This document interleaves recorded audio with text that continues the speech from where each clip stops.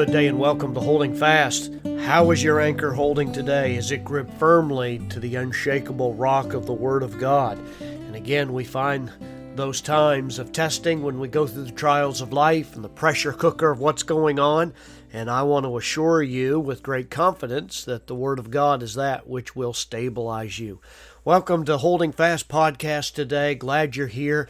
We're going to finish up today the discussion that I have on the doctrine of the Trinity from Scripture, one that is quite often, frequently misunderstood, one that can be twisted and manipulated and not take very much for it to fall into error.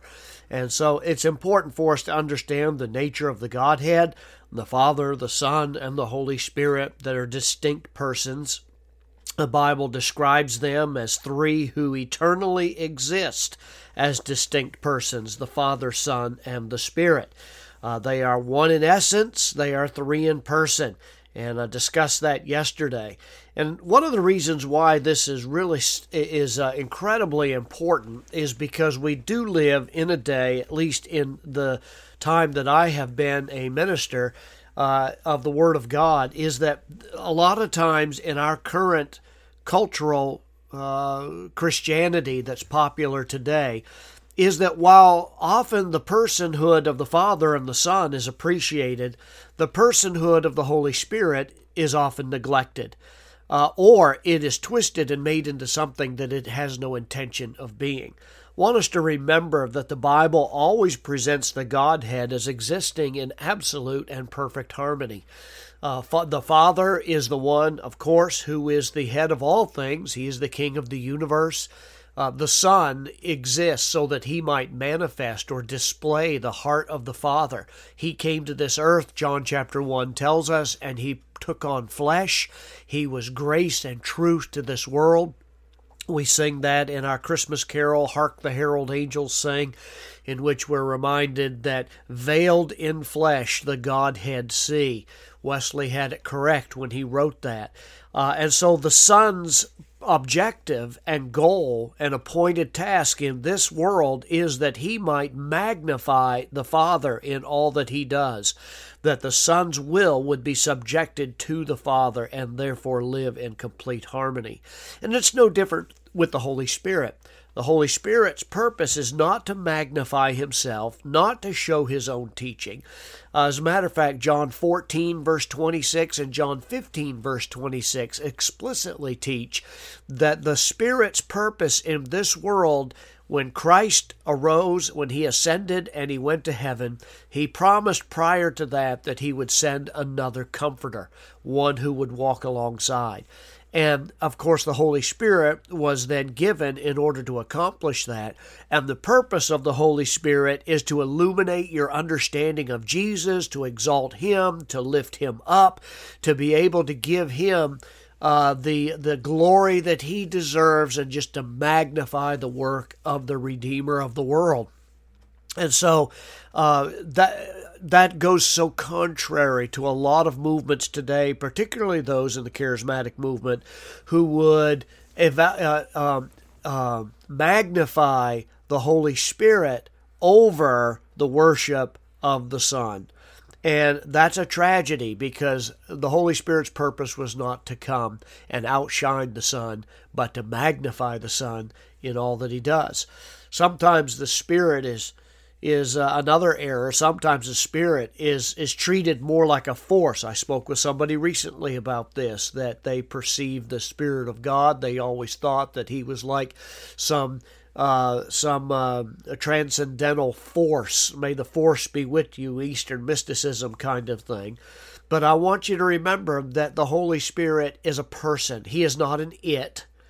He is a He. The Bible tells us that in John chapter 16, verses 7 through 15, and Acts chapter 8, and there are just multiple scriptures. The fact that the Holy Spirit is a person, not an impersonal force like gravity or some other law of nature, is shown by the fact that everywhere He speaks in the Word of God, Hebrews chapter 3, verse 7, He reasons, Acts chapter 15, verse 28, He thinks and understands, 1 Corinthians chapter 2, 10 and 11. He wills things, in 1 Corinthians chapter 12, verse 11. He feels in Ephesians 4. He gives personal fellowship in 2 Corinthians 13. And the list could go on, that these are all qualities of personhood. So let's not relegate the Holy Spirit to being some impersonal, may the force be with you kind of thing, but he is a real person with emotion, intellect, and will, so that he is the individual who is doing the will of God on this earth. Another serious error that people have made is to think that the Father became the Son, who then became the Holy Spirit. You run into deep problems with that. The passages I just mentioned imply that God always was and will always be three persons. There was never a time when one of the persons of the Godhead did not exist. By the way, Jesus did not become the Son of God when he was born in Bethlehem. There is another notorious false teaching that we'll cover at some point, but the teaching that Jesus was born as a regular human being and then God came and dwelt in him. No, the Son of God existed from all of eternity past with the Father in heaven in the same form as the Father. God the Father, Bible says in John 4:24, God is a spirit. Jesus existed in all of his glory as the second person of the Trinity with the Father for all of eternity in spirit form. And at one point, the Father said, Son, I want you to go and perform salvation's work so that my people might have salvation. And so he is fully God. There was never a time when any of the persons of the Godhead did not exist. They are all eternal in all of their nature. You can't help but understand that as you read through the Bible. While the three members of the Trinity are distinct, that doesn't mean also that any of them are inferior to the other. They're all identical in their attributes. Remember I told you I made that chart and that list. They're all the same. Each one is fully God. And by the way, that doesn't mean that one person is 1/3 of God. Trinity means that they are all entirely deity, not that there's God divided into three parts. All right? So you say, boy, why is all this precision that you're talking about? It's because we have to, in order to be true to the Scripture itself. The doctrine of the Trinity doesn't divide God into three parts. The Bible is clear that all three persons are 100% God: the Father, the Son, and the Spirit. Matter of fact, Colossians 2 and verse 9, the Bible says that in Christ, in him, all the fullness of deity dwells in bodily form. God is not a piece of pie that can be cut into three pieces. So that's important for us to remember. The Son is not 1/3 of the being of God. He's all God, and so are the others as well.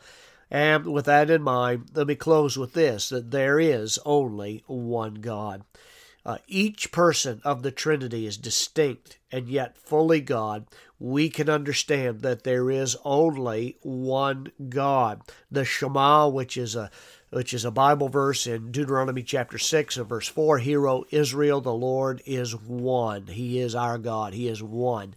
And some people have used that to try and dismiss the notion or doctrine of a Trinity.